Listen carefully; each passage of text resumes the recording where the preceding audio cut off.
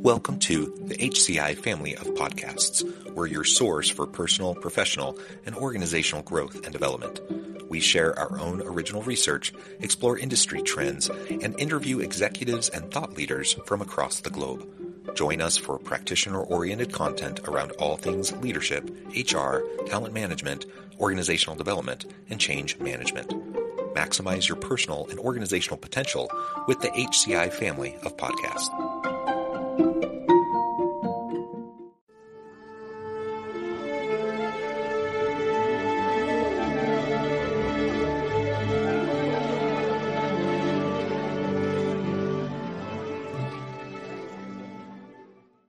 Dr. L. Carol Scott, welcome to the conversation today. Thank you, John. I'm so glad to be here. It is a pleasure to be with you. You're joining us from Texas. I'm south of Salt Lake City in Utah. And due to some internet challenges, we've decided to just keep your video off so we can have a more seamless recording time together. But I would encourage the audience, to connect with Carol on her LinkedIn and whatnot, so that you can see what she looks like and learn more about her. As we get started today, I do want to do a little introduction. And today we're going to be talking about using self-aware success strategies, or SASS, to expand human capital. Dr. L. Carol Scott is a trauma-informed developmental psychologist, TEDx speaker, coach, and #1 international bestselling author. And she brings SASS, self-awareness success strategies, to help you get along better on the adult playgrounds where you play. I think that's wonderful. Carol, anything else you would like to share by way of your background or personal context before we dive on into the conversation? No, I think that really does a nice job of capturing it. For people who don't know what a developmental psychologist is, that's a person with expertise in child and human development. Yeah, excellent. So let's start with self-awareness. We live in a day and an age where I think leaders need to have more compassion, more empathy, to be successful in the work that they do. And in my mind, that really starts with the foundation of self-awareness, both for personal success, but also to drive team and organizational success. So explain to us from your perspective, from this developmental psychology perspective, why self-awareness is so important and how we can go about starting to develop greater levels of self-awareness. Great first question, John. Thank you. And I'm going to start actually with a little bit of a paraphrase explanation of something that Dr. Fred Rogers, Mr. Rogers' Neighborhood, said, and that is that the best way to get along with other people is to accept them as they are. All of their beauties, all of their flaws, the facade they put forward, as well as the things that they hide, the messy, the ugly, the beautiful. And the only way to do that is to do that first with ourselves.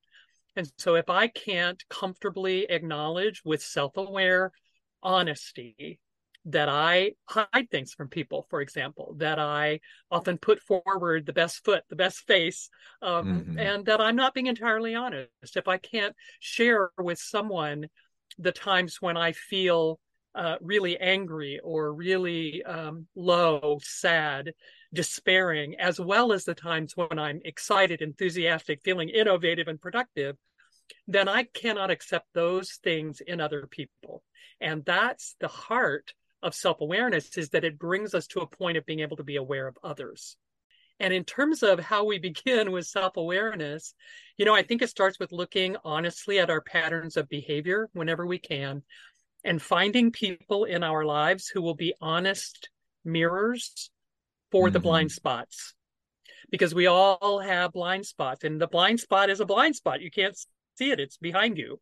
But other people looking at you often can. And so people who have compassion for that blind spot, who are willing to care about you and tell you in a caring way instead of bringing shame and blame and judgment to it, can really help us gain self-awareness.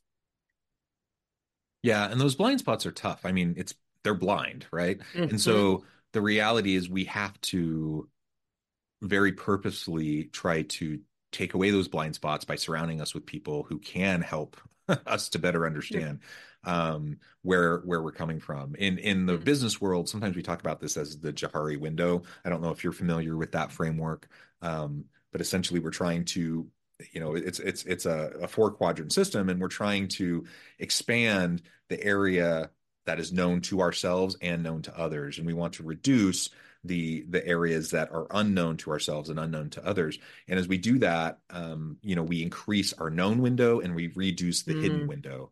mm, And ultimately, those hidden spots, the spots that we can't know, they get reduced simply because we're proactively fostering that self-awareness. We're proactively fostering that transparency with those around us and surrounding ourselves with people who can tell it straight, right? And who can tell mm. us what we may be missing. And if we surround ourselves with sycophants and people who only tell us what we want to hear, that is like a recipe for failure. Because ultimately, your hidden window is just going to get larger and larger and larger. Like people aren't going to know what they don't know, and you're just going to have these massive blind spots. That's a terrific model. I love the sound of it. It's not one I'm familiar with. And I also am really aware that when I am not self-aware, when I'm just behaving in my habitual learned patterns, then I am allowing other people to define what I am, who I am, what I think, what my opinions are, what my emotional state is. They're interpreting my patterns of behavior, the exterior observable stuff, they're interpreting it to mean things about me that maybe it doesn't really mean. And until I'm aware of what's driving those patterns, which by the way, is mostly about early brain development from birth to 3, which we don't even remember in our lives, until, excuse me, until I'm more self-aware, I'm just simply letting other people decide who I am. Mm-hmm. Mm-hmm. That Yeah. doesn't sound And like a and recipe for success in life no, to no. me. And like you said, if we want to foster this within our teams, if we want more, I mean, Mm, I think most people do. They want others around them to be like self-aware individuals. How many times are we walking around and we see someone just doing something so stupid, and you're like, oh, that person has no emotional intelligence. That person has no self-awareness. mm. They're saying something incredibly insensitive or incredibly hurtful or damaging, or just tone deaf, Yes. and how often do we see that happen? And of course we all want those around us to be self-aware. How often do we all take the time to reflect on how self-aware are we? do we Mm, do we think we're incredibly self-aware where everyone else around us is not? I think yes. that is something that a lot of people assume. They think I spend time in my own head. I'm self-aware. Other people aren't. And the reality is we all have blind spots, and we all have to be very, very proactive, and we can't promote self-awareness in those around us and have a more healthy team and workplace environment unless we first start with ourselves. So I love that quote that you shared from Mr. Rogers at the beginning.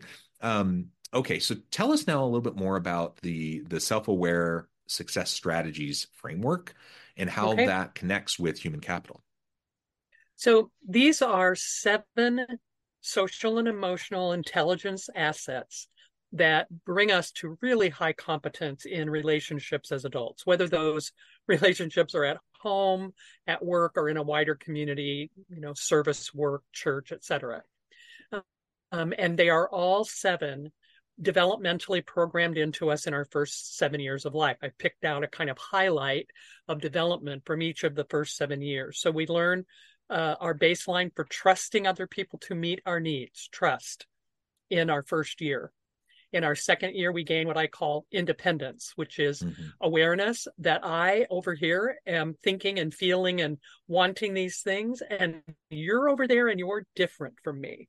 That's Mm-hmm. fundamental. And we mess that one up a lot with our American parenting, our US parenting. The third success strategy is what I call faith. And that confuses some people. But what I really mean is the ability to believe in the impossible, to believe in things not proven, not seen, and therefore to dream, imagine, and as an adult, innovate.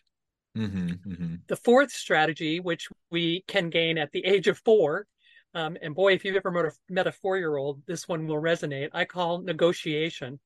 And it's the ability to get what I want without Mm-hmm. stepping on what other people want. It's the birth of win-win problem Yeah. solving. The 5-year-old is about vision. It's about Leadership around a particular idea. It's about having a goal that is specific and doable, not an impossible dream like the 3-year-old thinking they can grow up to be a unicorn, but let's build a spaceship and launch it. Let's build a rocket ship. That's something that a 5-year-old would think of. But the key to vision is you're enrolling other people in your vision. You're being a leader. At 6, we learn how to compromise. We learn that, okay, I want all these 10 things. Gosh, looks like 30 people around me want about 10 things apiece. We're not all going to get what we want in entirety. And so what am I Mhm. willing to let go of? And it's the beginning of being values-based in our decision making, knowing that I value this thing I want more than that thing I want. So I can let go of that thing and let you have one of yours. And then finally, by 7, we're learning to incorporate what I call acceptance, which is essentially just living with life as it is, not trying to, certainly trying to change the things that I can change that are mine and my control, but not grousing about and resisting the things that I can't change. Look, this is life happening in front of me right now. It is cold. It is snowing. The traffic is bad. People are not cooperating. And if I can just accept that that's true, instead of being angry about it and resistant to it, then I can work with it. I can do something about it. I often like to say that this is also the age at which we first discover that bad things happen to good people. Yeah. And worse for a 7-year-old, and maybe for us too, is that good things happen to bad people. So unfair. It is so unfair, but living with the unfairness of life, whatever your metaphor is for life, whether it's a Ferris wheel that goes around and around, or a road that goes up and down, or whatever you see as the ups and downs, the ins and outs of life, just accepting that that's the way it is instead of feeling angry about it all the time. Yeah, yeah.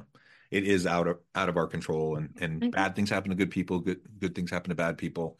The problem of evil is something philosophers have thought about for eons, right? Mm-hmm. For Mm-hmm. millennia, and I don't think we're going to get an answer to that one anytime soon. Well, Right. very good.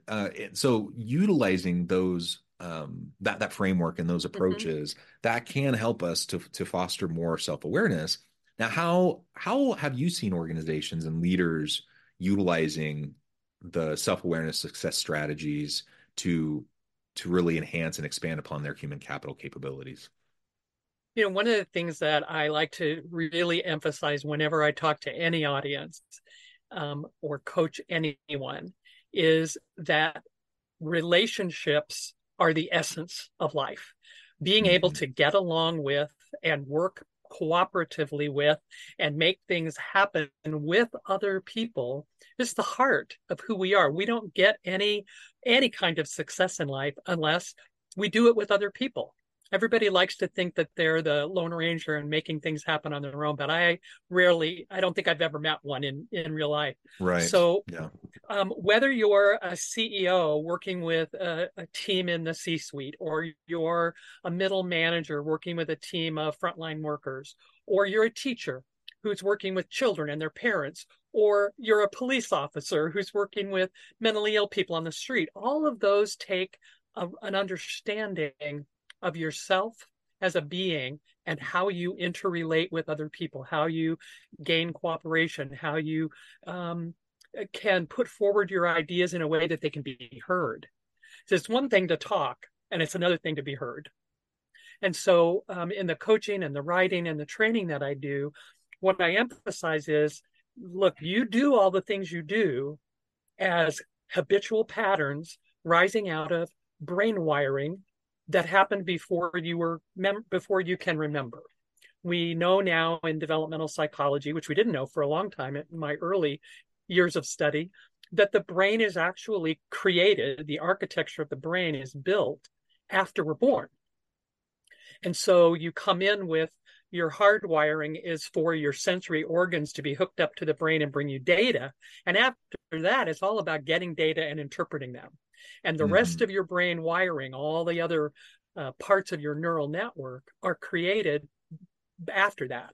And about 85% of your brain architecture is built by the time you're 3.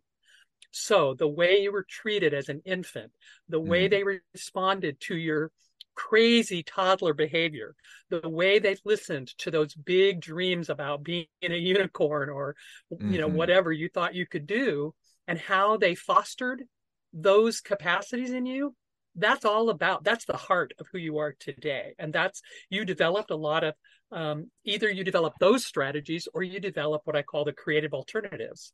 So, for example, if a toddler isn't allowed to be their independent self and they've got sort of my way or the highway parents who keep telling them, don't think like that, don't feel that, don't do that, don't want that thing, then what they do is they develop creative alternatives like codependence, like hyperdependence, if you can't learn to trust other people to meet your needs as an infant, then you learn that you're on your own and you can't lean on anybody. Neither of those is an effective way to approach adult relationships. So I Hmm. focus on what's your behavior pattern, and how can we from that interpret the brain wiring that needs to be redone, if you will. Hmm. Yeah, and I guess that gets back to one of the core things I know you talk a lot about, and that is trauma-informed approaches. Mm. Um, what you were just describing, it doesn't necessarily mean there was trauma in your childhood, but certainly, there's often trauma to be unpacked later in Mm. life, from these early developmental years that we have no control over, that largely shape who we are, how we process the world, how we interact with those around us. Um, and in this day and age where, there's so much, mental health, um, Mm. issues, challenges, Mm. anxiety, depression, generally speaking in the populace, but in the workplace, like it's Yes. something that leaders are more aware of now than I think they were pre-pandemic. That the fact is we have lots of people that are struggling, and if we want to have successful workplaces, if we want to have successful teams, we have to find a way to meet people where they're at. We have to find a way to, to foster the holistic health of our people, which includes Mm. mental health, right? And a big part of that is, stuff that was out of our control from our childhood. So tell us a little bit more about, this trauma informed approach that leaders can take, what that means, and how we can take it in a responsible, proactive, and healthy way within our teams. Great question. And I really do want to differentiate. I love the point that you're making, that some things that happen for us when we're young are difficult, problematic, but they're not traumatic, but they still can shape behavior that's not helpful to us as adults. There's a set of 10 identified adverse childhood experiences that are certainly traumatic. Three types of abuse: physical, sexual, and emotional; two types of neglect, physical and emotional; and then five family dysfunctions. Things like an alcoholic or drug addicted caregiver, a caregiver who is violent with another caregiver in our presence, the loss of an adult caregiver Mm-hmm. by divorce or death.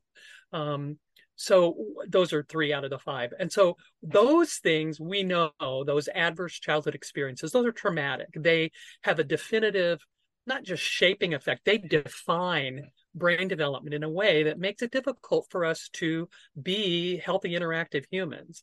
And then there's this whole other huge category, way more than 10, of sort of missed opportunities. Adults treating children out of their own inability to see uniqueness, I would say. So Mm-hmm. if I didn't learn at 2 that I'm over here being me and you're over there being you, it's awfully hard to let a toddler over there be them, because they're humans learning how to be human, and they don't have any breaks. They are literally wild beasts at 2. And so instead of helping them tame themselves, helping them learn self-regulation, self-governance, we tell them that they're terrible. We label them as beasts.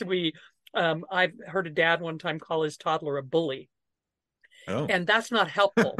That's it's not traumatic for that kid, but it's definitely not helpful. So when we're put into a small frame by the adults who care for us and raise us and teach us when we're young, when we're put into a small frame that's defined by their own past, it's very difficult for us to actually manifest the glorious uniqueness that we bring, because everybody comes in with gifts and develops gifts and skills and talents. And if all we're trying to do is please the people and keep their love, see, this is the thing. When you're 1, 2, 3 years old, the disapproval of your adults means to you that they will abandon you and you will die. You think that when they're angry with you, it means they stop loving you, and you can't tell the difference when you're little. And so we adapt and curve ourselves and wrap ourselves around the need to be protected and taken care of. And that means sometimes then that we don't get seen for who we really are. Is it reasonable? Is it possible that leaders and managers can effectively deal with this? What is, if you were to leave us like with one practical thing, as we think about trauma-informed self-awareness as a leader, how we foster that, what can a leader do who's not a mental health professional, who isn't, they don't have the expertise to deal with the nuances and the complexities of childhood traumas or just challenging situations. Yet we all want to have productive workplaces. We want psychologically healthy places to work. We want to meet people where they're at and help people in their holistic health. What would be that 1 to 2 things you would say that leaders can do, even if they don't have a lot of training in this area? I think 2 very key things.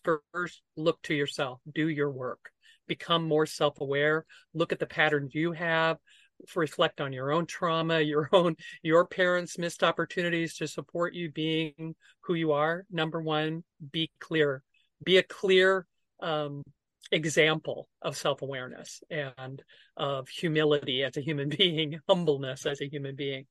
And the second one is to draw a clear demarcation between patterns of behavior that are not helpful in the workplace and the psychological underpinnings. I remember once I was the CEO of a nonprofit that was statewide in Missouri for a while. And I remember saying to one of my staff, look, I can help you with the fact that you do X, Y, Z in your interactions with our colleagues on this team.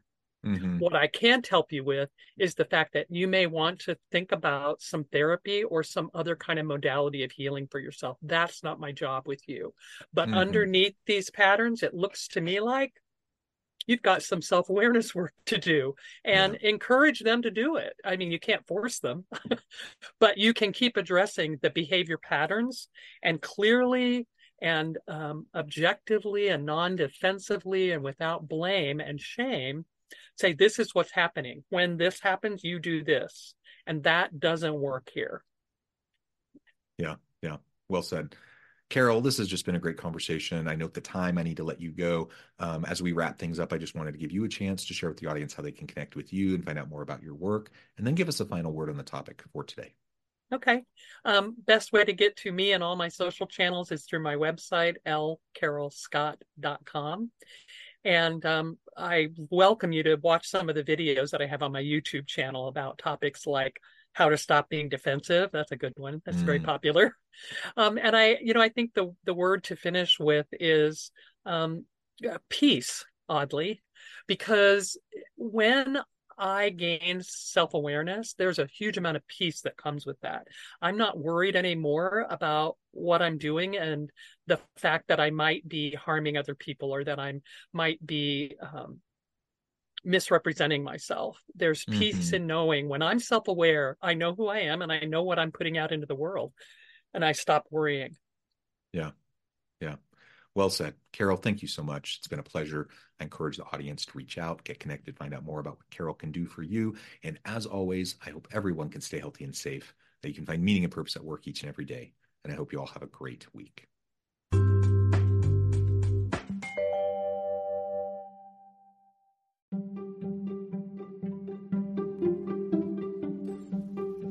Thanks for joining us for this episode of the podcast. We hope you stay healthy and safe, and please join us again soon.